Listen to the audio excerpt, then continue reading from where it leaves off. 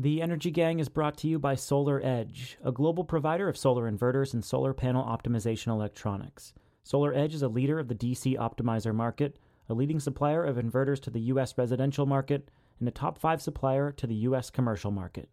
The company is active in over 91 countries, having shipped over 11 million power optimizers and over 450,000 inverters. To find out more about Solar Edge's inverters and optimizers, visit solaredge.com. The Energy Gang is also brought to you by Mission Solar Energy, a solar cell and module manufacturer based in San Antonio, Texas.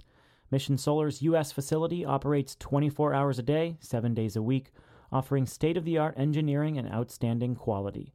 Mission Solar's modules provide world-class performance and guaranteed long-term reliability. Visit Mission Solar at the upcoming Solar Power International Conference at booth 1059. You can also find out more about Mission Solar's cells and modules at missionsolar.com. From Greentech Media, this is The Energy Gang, a weekly digest on energy, clean tech, and the environment. I'm Stephen Lacey. Welcome.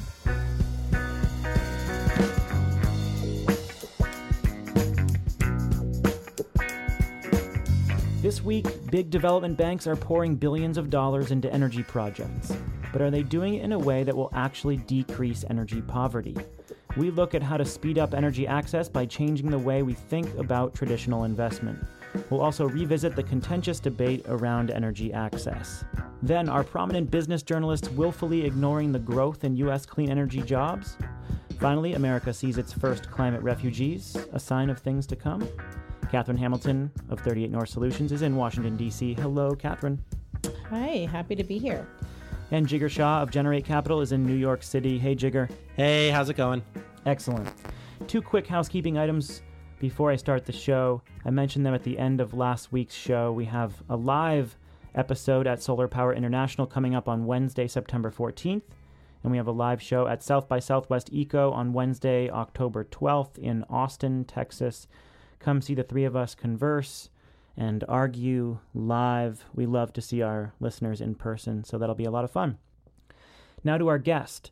He comes to us from outside of London. Aaron Leopold is the Deputy Advocacy Director at Power for All, a partnership between private sector companies and NGOs working on distributed energy in developing countries. He's also, he serves on the advisory group for the Green Climate Fund, and he's on the board of directors for the Alliance for Rural Electrification. Welcome, Aaron. How are you? I'm doing really well. Happy to be here. So I want to talk firstly about institutional barriers to energy access. And you and I were chatting yesterday, and you brought up a couple good points. And one that might actually seem counterintuitive is that development banks are set up to spend gobs of money, but many argue they're not spending it in the right way. Between 2000 and 2014, the World Bank Group alone invested $63.5 billion in electricity access. But we still have 1.5 billion people without access to energy services. And, you know, the World Bank itself says that under a business as usual scenario, we may actually have more energy poor by 2030. What is the disconnect here? Yeah, this is one of the great riddles of the energy access conundrum, that we have massive amounts of investment, we have massive attention to the space, but we're not really solving the problem. And one of the reasons for this is from our perspective at Power for All and within the distributed energy space, and I also work for a nonprofit called Practical Action that has been working on energy access for about 40 years now, is that we're seeing a lot of investment into what we know how to do without really talking to the people that we are trying to serve in the communities that remain unelectrified. So what we have is 85% of the unelectrified population in sub-Saharan Africa, which is over 600 million people. 85% of these folks live in rural, very remote, decentralized communities where it is just economically unfeasible to bring massive infrastructure. And also on just looking at the timeline of these massive projects, bringing them to the entire world will take decades, and this is why the IEA and the World Bank estimate that we're going to be seeing more energy poverty increasing over time due to population growth rather than less. I mean, that's pretty stunning. We as a world, many of these banks and large global institutions have come together and said, let's solve energy poverty by 2030, and here's how we do it. And now all of a sudden, one of the biggest actors is saying that it could increase under the status quo. That's really dramatic and something that I didn't actually realize. Yeah, so the World Bank hasn't said it itself, but its own independent evaluation group, kind of the auditors of their projects, have looked at the approach that the bank is taking and said that this is leading us down the following path towards increased energy poverty. And this is why the Power for All consortium and partnership was created, because these institutions, as actually in one of your previous podcasts in 2013 with Justin Guay a couple of years ago, this was already well known that these institutions are set up for the big infrastructure investments that you noted at the outset of this conversation, whereas the giant disconnect here is that a lot of these small communities, the projects that are going to deliver the first bits of energy access, at either meaningful levels of power or at kind of tiny levels to get things started, are much smaller deal sizes. And so the kind of the due diligence and the hand-holding processes for going through millions of these kind of small-scale transactions in the project development process and business development process are too much for individual institutions to handle. And this is why we talk quite a lot about really bringing together the decision makers and the funders in this space to talk about making a one-stop shop to make it easier for all of these disparate actors to figure out how they can get support, but also to create intermediaries, really looking at a cadre of either companies or organizations such as Sunfunder to really come together and do this aggregation that is so difficult for these big development institutions and for commercial financiers. I mean, there are tons of big commercial banks that I've talked to over the past couple of years that are really curious about this space, but they don't know how to engage. And they have essentially the same problem as the development banks. They need it first to be de-risked by the development banks, but in order to do that, the development banks have to get their feet in this pond. And I guess it's one of those things where it's a little bit chicken and egg, but you have to start recognizing that the big infrastructure is not going to be the solution, and we have to take a bottom-up approach to this. Well, can I start from a slightly different place? I think that the previous conversation sort of was a bit confusing around how much money is actually being spent. As I see it, I mean, it's only in the hundreds of millions of dollars it's actually being spent to help the 2 billion people that don't have good energy access connections to get connected.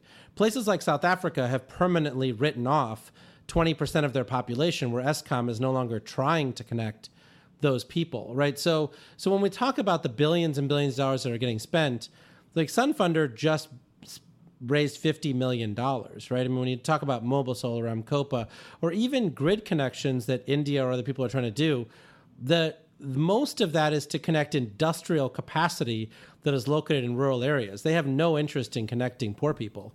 Yeah, you're exactly right, Jigar. I mean, this is one of the kind of travesties, is that the problem is, in many respects, is that we don't have people that are disingenuous or that are really saying one thing and doing another. What we have is people doing what they know how to do.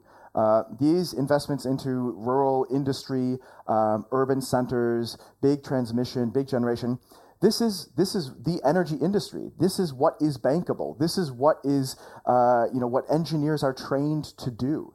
And so when you look at the small deal sizes of these distributed energy companies, which you named before, they're still testing the waters of what actually works to deliver energy services to rural communities.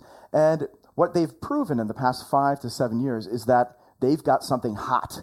And that this really works, these small-scale solutions. And small-scale does not mean piecemeal. It does not mean, kind of brushing the problem under the rug. These small-scale solutions are actually delivering the energy services that people need, and they need to be taken seriously. And the companies like Mobisol and Mkopa are really proving every day that not only are the repayment rates better than in most OECD lending situations, but that they are actually delivering services that people can and do really want to pay for. So it is now kind of the responsibility of the development sector to take these models that are being proven and kind of mushroom them up in terms of size and in terms of support. And are you, Aaron, seeing like Engie, former GDF Suez, as they invest in Bbox and companies like that, you're seeing sort of the larger players taking bigger positions in the more distributed technologies? Yeah, so I mean, this is something that is also kind of forgotten when some of the detractors of these of this sector really kind of talk about how it's not really playing into the future of energy. But you see SolarCity investing into off-grid electric. You see NL Green Power investing in PowerHive, which is a really interesting mini-grids company. E.ON is testing the waters of mini-grids in East Africa. And D-Light, which is a small solar lantern and solar home system manufacturer, have also gotten investments from SolarCity and from Tesla. So you're seeing a lot of really interesting players dive into the space and try to figure out how they can either get equity stakes in what's working already or figure out if they can go it alone. Because as we know, in both the United States and in the European utility space, things are kind of up in the air as to what future business models are going to be profitable and where future money is going to be going. And everyone's sort of rethinking their space in the 21st century energy puzzle. And it's really interesting to see that, yes, people are truly interested and they're putting their money where their mouth is, at least in small bits initially. The part that I think is most insidious, though, is that you've got folks like Bill Gates, but also Bono, who are basically saying that we'd rather keep these people in poverty than use solar to connect them. And I'm just trying to figure out, like, I mean, that's basically what the paper that Ted Norhaus just published in Foreign Affairs was like, why don't you just encourage them to move to cities? We don't want to connect them. Well, okay, that's a gross oversimplification of his argument. No, not a gross oversimplification. In fact, Bono and Bill Gates actually lobbied the U.S. Congress to get OPIC to include a whole bunch of fossil fuel funding for poverty alleviation in this area because they were making the case that solar couldn't cut it. Well, to be clear, the more nuanced argument is that we should be focusing on moving people into cities, focus on electrifying the industrial sector, and getting people interacting with centralized infrastructure, and then afterward focusing on rural electrification. Yeah, that sounds great. Let's leave people in poverty for another 50 years, because the last 50 years, that whole solution that they're pursuing worked so well. I'm trying to give someone's intellectual argument some time and space to breathe here. But why? This is a good opportunity to have a debate. I'm just saying, like, at some point, after you failed for 50 years, why would you possibly believe that that'll work again? Einstein called that insanity. It is about the opportunity cost of one choice over another. The opportunity cost of what does it take to move a community that has heritage and history and tradition and love for a place into an urban area where it is most likely going to be put into a context of 1,000 other communities that are struggling in slums. When we're talking about the energy poor countries of the world, these are countries with very, very challenging urban contexts that are not ready for a kind of mandated urbanization when they're already struggling to keep up with the urbanization that's happening on its own. But the opportunity cost of doing that is one aspect to consider. The opportunity cost of bringing people solar power now, small or large, versus waiting the average 9 years for a thermal power plant to be developed using development finance and brought to new consumers. So if you're talking the thermal plant route, you're at 9 years. If you're talking a grid-tied solar unit of some large magnitude, 100 megawatts or whatnot, this is on the order of 3 to 5 years in a challenging developing country context from conception to delivering kilowatt hours. Meanwhile, the small-scale solar companies can do it in a week or a month. Well, and Aaron, there's an insidious lie in there, is that if you build a thermal plant, what Catherine Wolfham's research has shown is that even when a power line is overhead, they refuse to actually connect the people that live underneath it, right? So it's not like if these people move to cities, they're actually going to get power. They're just going to live in the cities without power.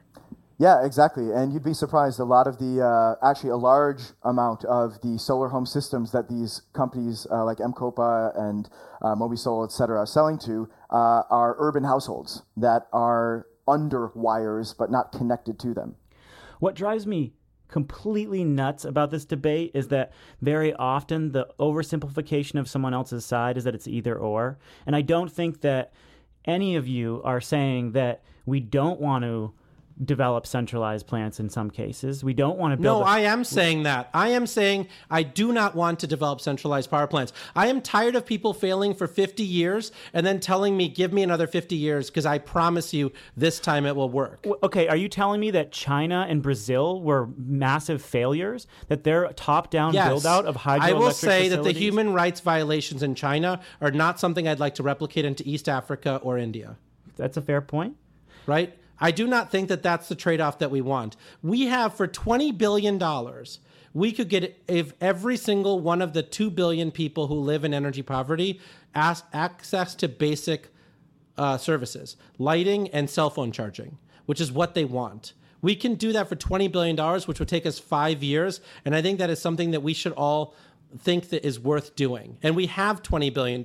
We have that within the budgets of the development banks that are already there, plus the private sector capital that's willing to match it. Let's bring this back around to Aaron, because you kind of addressed this in your recent report on the opportunity cost. And you say that the arguments of detractors falsely conflates the means with the ends. What do you mean by that? The means of delivering development are not kilowatts. You do not flick on your light switch and say, thank you so much for these electrons that are passing through all of these technologies. You just want to turn on the lights.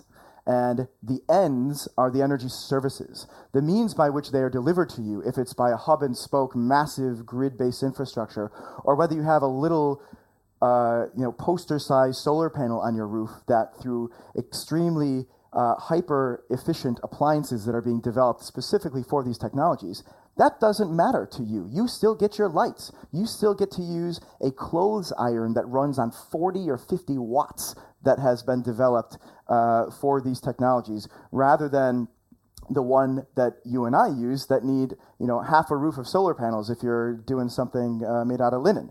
So the whole point is that you need to have a good idea of what does the customer want? And we need to stop thinking about poor people in poor countries as beneficiaries and as smaller than thou people to help. We need to start thinking about them as people that we are transacting with.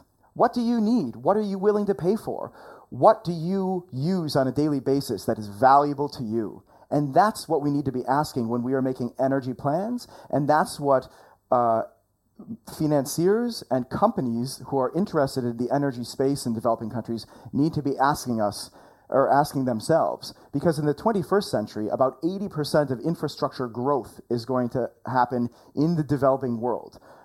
We are going to be retrofitting a lot in the OECD countries, but actually the development is all going to happen down in the poor countries that we are currently telling what to do rather than asking what to do. So, Aaron, I have a question for you.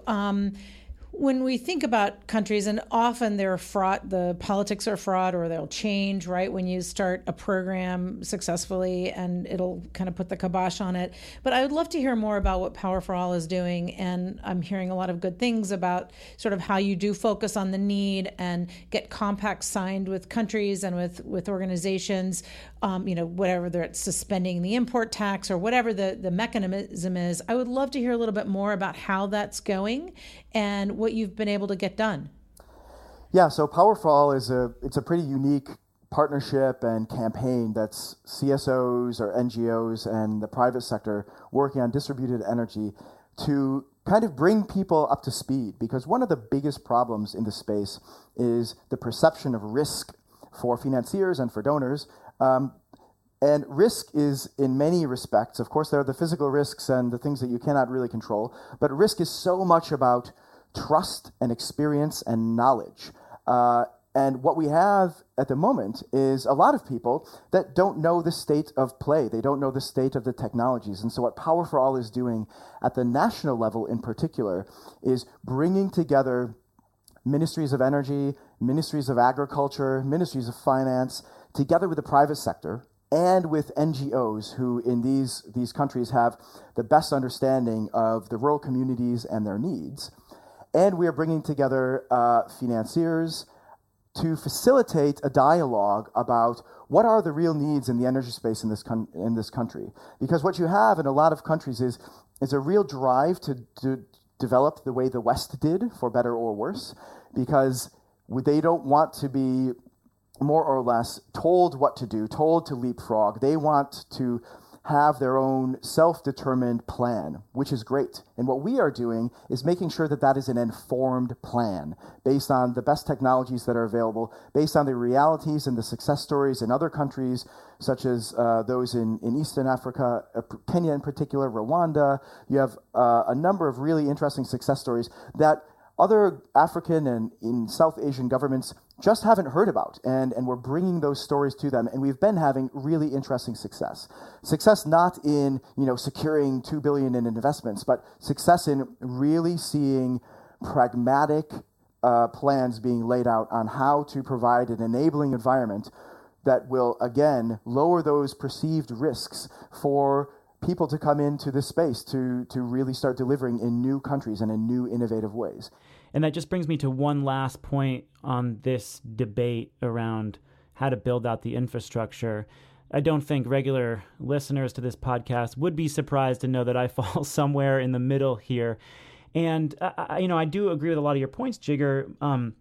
The big one being, when I look at this foreign affairs piece, the authors, Ted Nordhaus et al., argue that energy poverty, the initiatives to address energy poverty, have, quote, overwhelmingly focused on the provision of small-scale, off-grid, and decentralized energy technologies. And that's just false. But I will ask you, I want to have you expand on this. It also seems a little absurd to me to say no centralized power plants at all. So just help me understand that, because that seems like crazy to me as well. No, I'm not saying that we shouldn't build centralized power plants. I'm saying that to suggest that any of that power is going to trickle down to poor people is patently ridiculous. There is so much power needed by cities in these countries. In India, all tier 2 and tier 3 cities are denied power on a daily basis to keep tier 1 cities electrified. So if you were to build centralized power plants, whether they're solar and wind or whether they're coal and natural gas, all of that power is going to go to keep tier 2 and tier 3 cities electrified for longer in the day. None of that power is going to be used to electrify poor people. Yeah, and I suppose that's where the real rub is. Their argument is that we should serve them last and try to force them into cities as quickly as possible. Right. And I just think, as someone who was born into one of these towns, I was born in India in one of these towns that didn't have adequate electricity, to suggest for a moment that these people are next in line to get electricity from central power is patently false. And if you're pushing that agenda, then you either are too stupid to know any better, or you're deliberately trying to mislead people so that these people stay in poverty longer.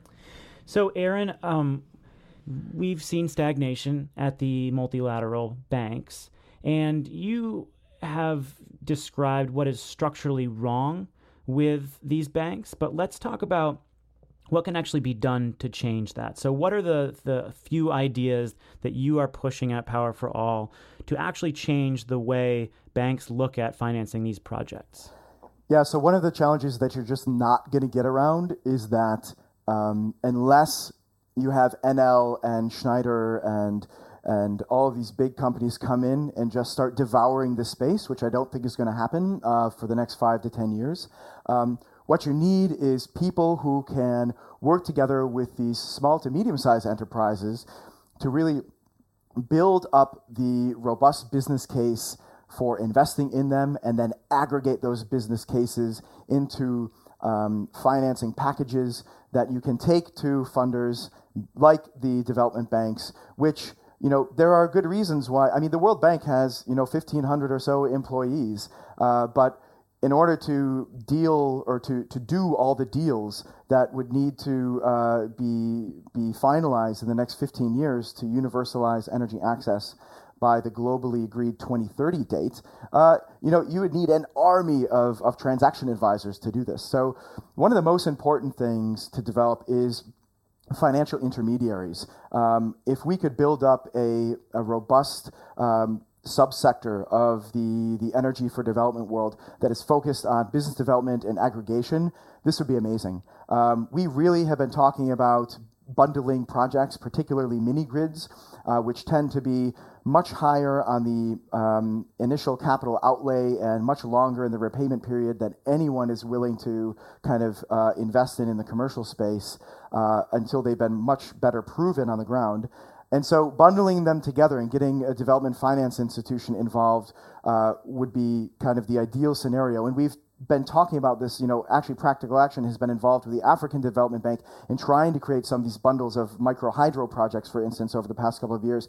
But they've kind of just fallen apart due to lack of capacity on the bank side, lack of interest, and frankly, to the other challenge on this in this sector is that if you're going to develop 20 mini grid projects kind of all at once, which is what you would want to do, or at least over maybe a 3-year period, you need some really skilled technicians and engineers that are all working in this really minute space to kind of come together at the same time in the same place, and then stick around to do all the monitoring and repair and maintenance, etc. And this workforce also just does not exist at the moment. And so I just had a really great phone call with a number of folks in the mini grid space yesterday, kind of convening this group to start talking about getting training and capacity building for the workforce itself in place. Because otherwise you are going to be stuck with this chicken and egg problem of, if we build it, they will come. Well, who's going to build it? And, we have to kind of try to do this simultaneously, build up the financing, build up the capacity, the human capacity, and then also to start looking at, how it is that the communities, the off-takers, are actually going to pay for this as well, and start working with those folks to build up the load growth capacity of these rural areas at the same time. So it's really a three-pronged approach of, getting the financiers and the policymakers sensitized to this, getting the folks who can actually deliver it in place, and then getting the communities aware of and excited about using and paying for energy. I had one more question, and I don't want to light yet another fire under Jigar, but this is about kind of what about countries that really want to increase economic development, industrial facilities, commercial facilities, for those to be developed? And I'm not trying to distract from trying to get people basic services, but who is going to be developing those? Is that up to the private sector to figure out how to invest in the energy infrastructure for those facilities, to make sure that there's something that people can do in those countries? Yeah, I mean, what would be ideal for me is to look at energy planning, national energy planning on a few different time horizons. Where do we want to be in 5, 10, 20, 30 years? With the end goal having, really beautiful grid level, I can run an arc welder from my kitchen power to, really understand how we get there and who needs that first. Because as we were mentioning before, as Jigar mentioned, even if we're installing these big power plants, they're going to go to either the people that already have it or the people that can pay the most for it first. So let's have a second track of our energy planning that really looks at meaningfully engaging the population that is not going to be able to best pay for or best utilize that high level of energy right off the bat. We also have to remember that we're not going to have in the next 10 years industries magically pop up that are going to be able to offtake all of this kind of energy that we're supposing should go to the countryside. We need to develop the energy infrastructure in a correspondence with the development of industry. So we need an appropriate level of power for the needs at hand. Otherwise, we're going to end up with the bankrupt utilities that we have in sub-Saharan Africa and in India that we see today, because there's just this huge mismatch. So yes, I agree with you, Catherine, that we need this industrial growth, but it has to be planned intelligently along with its power needs.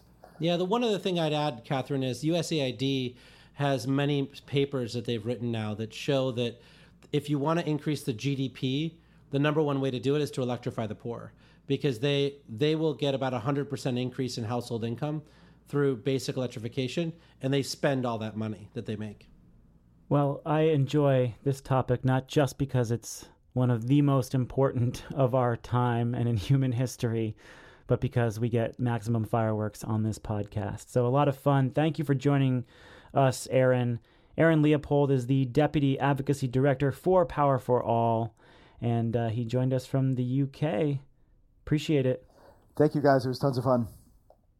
It's time to mention our sponsor. The keynote sponsor this week is SolarEdge. Solar PV systems are not just made up of a bunch of silicon, glass, and metal. They now have brains. And SolarEdge is leading the revolution in making PV systems smart. SolarEdge's insight was to see that a PV system is more than just a solar module. It's an architecture of smart modules, inverters, monitoring, and now also batteries and home load management devices. On the horizon is a future where the smart SolarEdge inverter controls the smart home, connected to the grid and to the cloud, that controls energy production, storage, and even your appliances. Smart PV systems were just the start. The next step is the smart home and storage, and this future belongs to SolarEdge. To find out more about the future of energy, visit solaredge.com. Well, we picked this week's topics to drum up maximum passions from Jigar. So in the second segment, we're going to talk about his newish piece on LinkedIn about solar and wind jobs that got some serious traction over the last couple of weeks. Last week, we dissected a piece from Bill McKibben, and so this week we'll do the same with Jigar. Jigar's argument is that mainstream business journalists, and therefore the public, are completely ignoring the tremendous growth in clean energy jobs in the U.S. because it doesn't fit a particular narrative, one that has kind of hung on since 2011, since the Solyndra bankruptcy. In fact, many experts actively make fun of the industry under the false impression that jobs in this sector are science fiction. Let me read a passage from the piece, if you don't mind, Jigar, because I thought it captured the situation perfectly. Clean energy is mistakenly seen as a passive and precious solution for a future society, a delicate sunflower waving in the face of a muscular coal miner, a pristine field of green and sky of blue set against a dirt mound penetrated by a fracking rig. It feels more utopian than aspirational, more luxury than necessity. In short, it doesn't feel American. What made you write this piece? Why do you think people think that clean energy doesn't feel, American? And how does that bleed into the way journalists talk about it? Well, I'm an avid listener to American Public Radio's Marketplace show on my podcast player.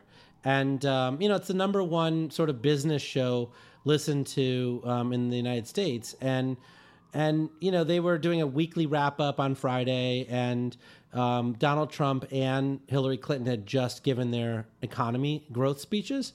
And John Carney of the Wall Street Journal and Catherine Rampell from the Washington Post were talking about those speeches, and they sort of mentioned the Advanced Manufacturing Initiative that Hillary Clinton talked about, and sort of poo-pooed how wind and solar would do, and said, "Oh yeah, that would never work." And I was just like, "Wait a second! I mean, how did that happen? How did we get three really accomplished journalists who just took one of the largest job creators since the Great Recession and just swatted it away like a fly?" And so I just, wrote up some notes on LinkedIn and then finished a piece, and it got a ton of traction. And so that's what encouraged me to write it. The question here is, why does this narrative persist? And I understand that it takes a lot of evidence to shift, a broader cultural or political narrative that has been around for a while. In 2012 and 2013, when it was clear after the stimulus that a lot of the jobs didn't materialize like the Obama administration said, there was political blowback, and that worked its way into the body of journalism. And I even wrote some pieces kind of critical of the promises that we made about clean energy jobs. And now all of a sudden, a few years later, those jobs have materialized.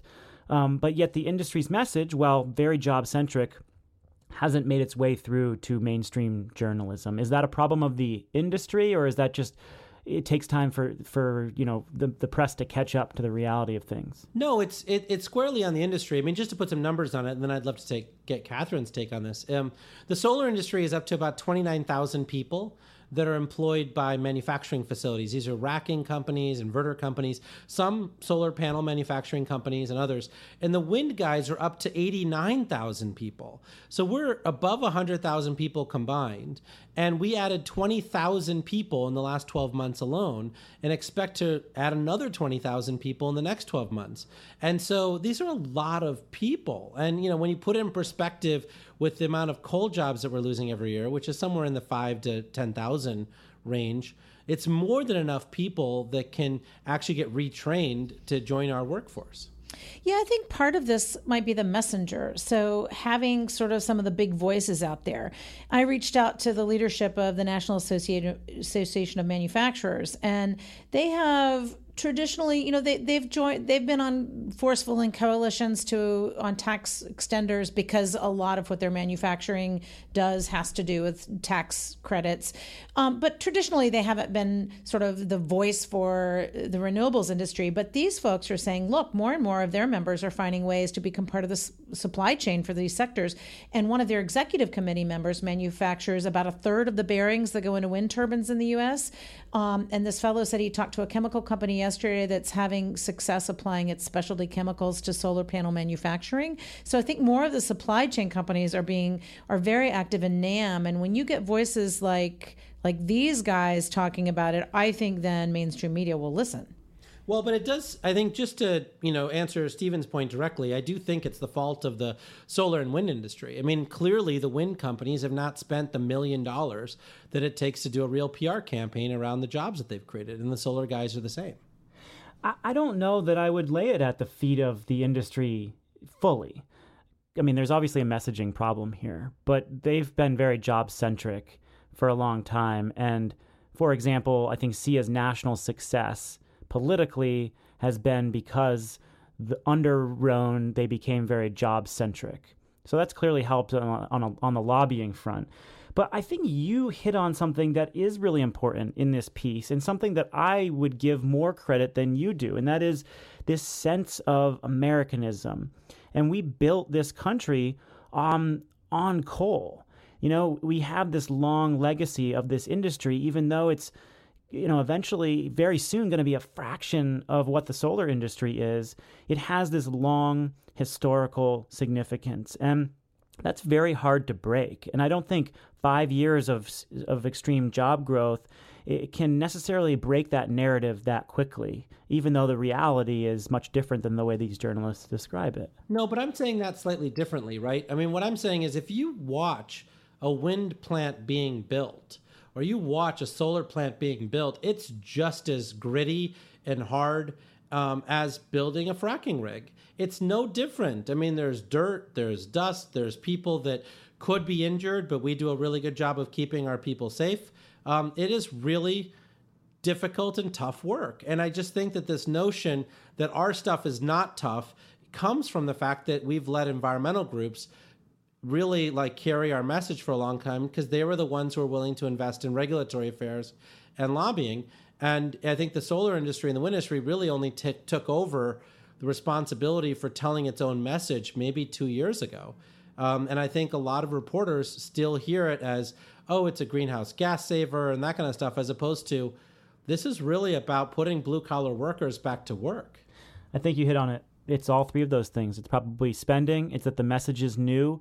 It's that it was historically carried by environmentalists.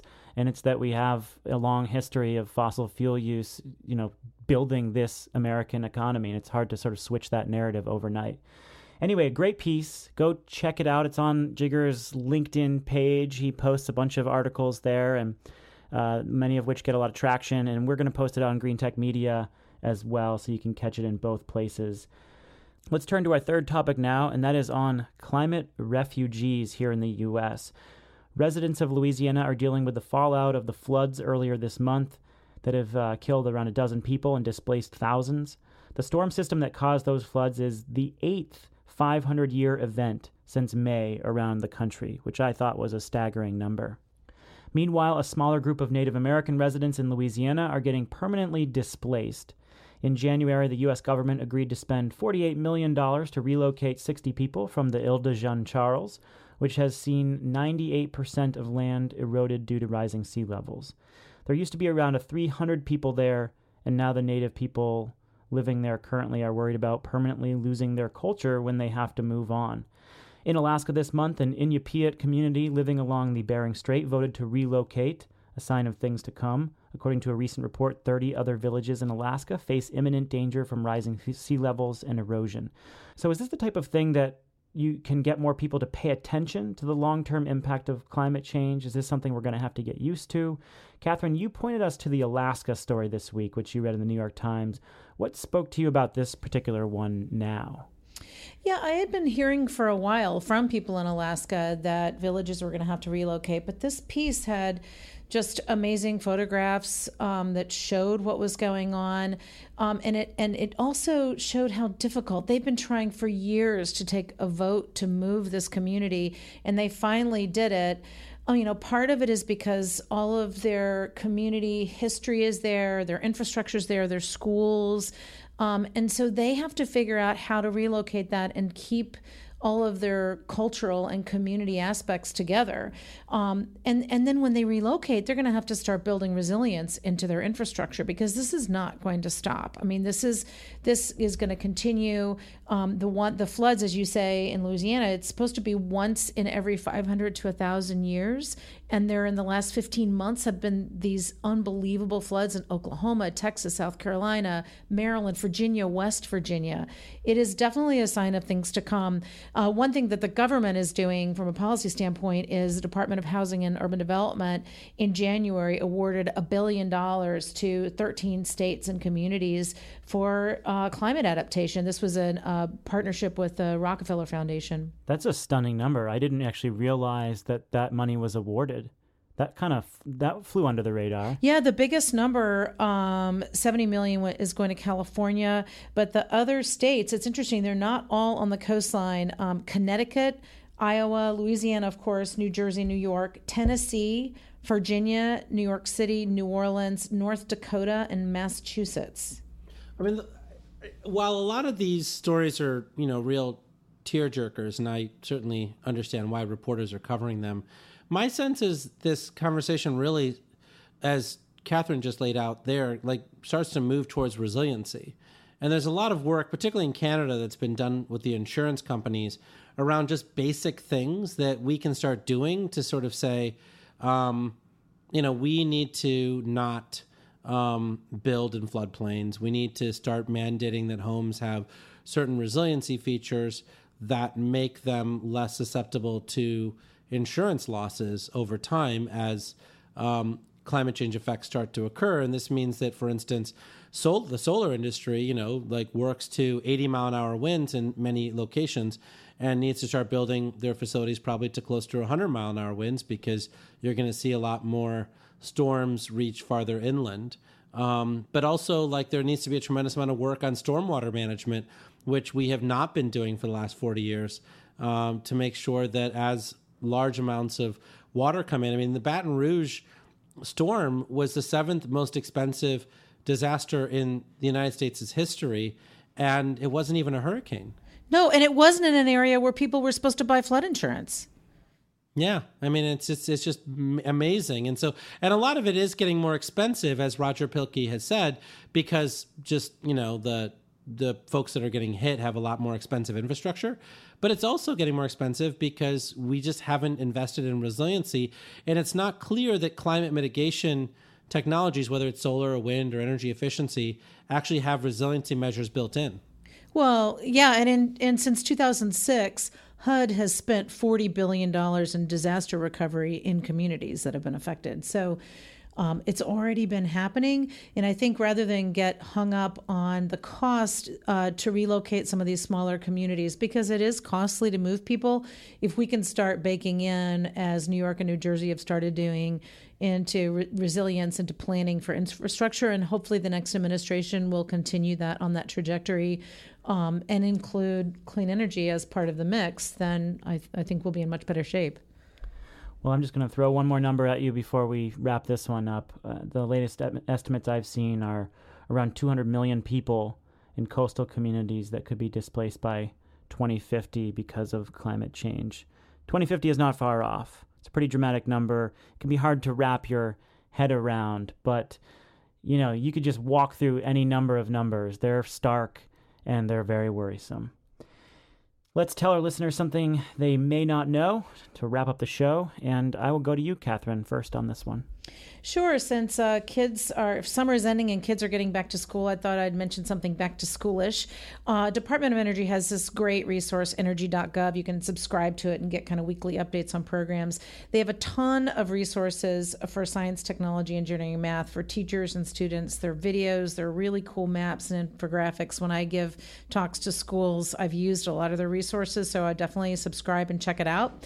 And another one of the stories that came through the energy.gov update this week was at Oak Ridge. They have Oak Ridge National Lab. They have a manufacturing demonstration facility that just printed out the world's largest 3D printed object. It's a trim and drill tool that Boeing uses for passenger airplane wings, and it's 17 and a half feet long, took 30 hours to print. Super cool. And they've been experimenting with producing wind turbine blades and a whole host of other things. But it's worth subscribing to energy.gov.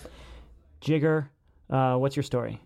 So I wanted to have a couple things. One is that, we in Florida got a yes on 4. So we had Amendment 4, which basically protects solar from the property tax laws of Florida, which now makes solar cost effective for, about 20% of the people who live in Florida who are in utilities that are friendly to solar can now cost effectively install solar power, which is pretty awesome. Florida's open for business. And then the other story I wanted to cover was that we had a lot of really good data that came out around the fact that natural gas has just surpassed coal in this country in terms of emissions. And so I think you're going to start to see natural gas in everyone's hit list. And the methane emissions issue becoming more important. That's just that wasn't even counted. Impact, right? Yeah, that wasn't even counted. This is just on a straight basis. EIA is now saying that natural gas has more CO2, emissions than coal, and then if the methane piece gets calculated accurately, that just makes it even worse. Something we'll pick up for a future show for sure. Just about an hour before we did this recording, I saw a story come through on Yahoo News. Senator Chuck Grassley of Iowa, who was responsible for the original production tax credit, said about Donald Trump's stance on the production tax credit, quote, "If he wants to do away with it, he'll have to get a bill through Congress, and he'll do it over my dead body." So the politics of wind are deeply ingrained in Republican districts around the U.S., as we've discussed. And I think this is probably indicative of how a lot of other Republicans feel about the industry that has created a lot of local jobs and economic activity. And Chuck Grassley, by the way, has just got an amazing Twitter feed. The guy is one of the funniest tweeters I've ever seen, and I don't think he's self-aware about it, which makes it all the better. So follow his Twitter feed. Yeah, and he is like the grandfather of the production tax credit. He will go to the mat for that piece of legislation. So he's always been a friend of wind. He's a grandfather of a lot of things. He's 82 years old. My guess is that he could rally a bunch of support from his colleagues as well. That's where the show ends, but not before thanking our 2 sponsors this week, Solar Edge and Mission Solar Energy. We're grateful for their support of this podcast. We're really grateful for the support of our listeners as well. Just a heads up that we're going to have a short survey of your listening habits next week, so be on the lookout for that. And as always, you can contact us at podcasts@greentechmedia.com. Don't forget to give us a rating and review on iTunes. With Catherine Hamilton and Jigger Shaw, I'm Stephen Lacey, and this is The Energy Gang, a production of greentechmedia.com.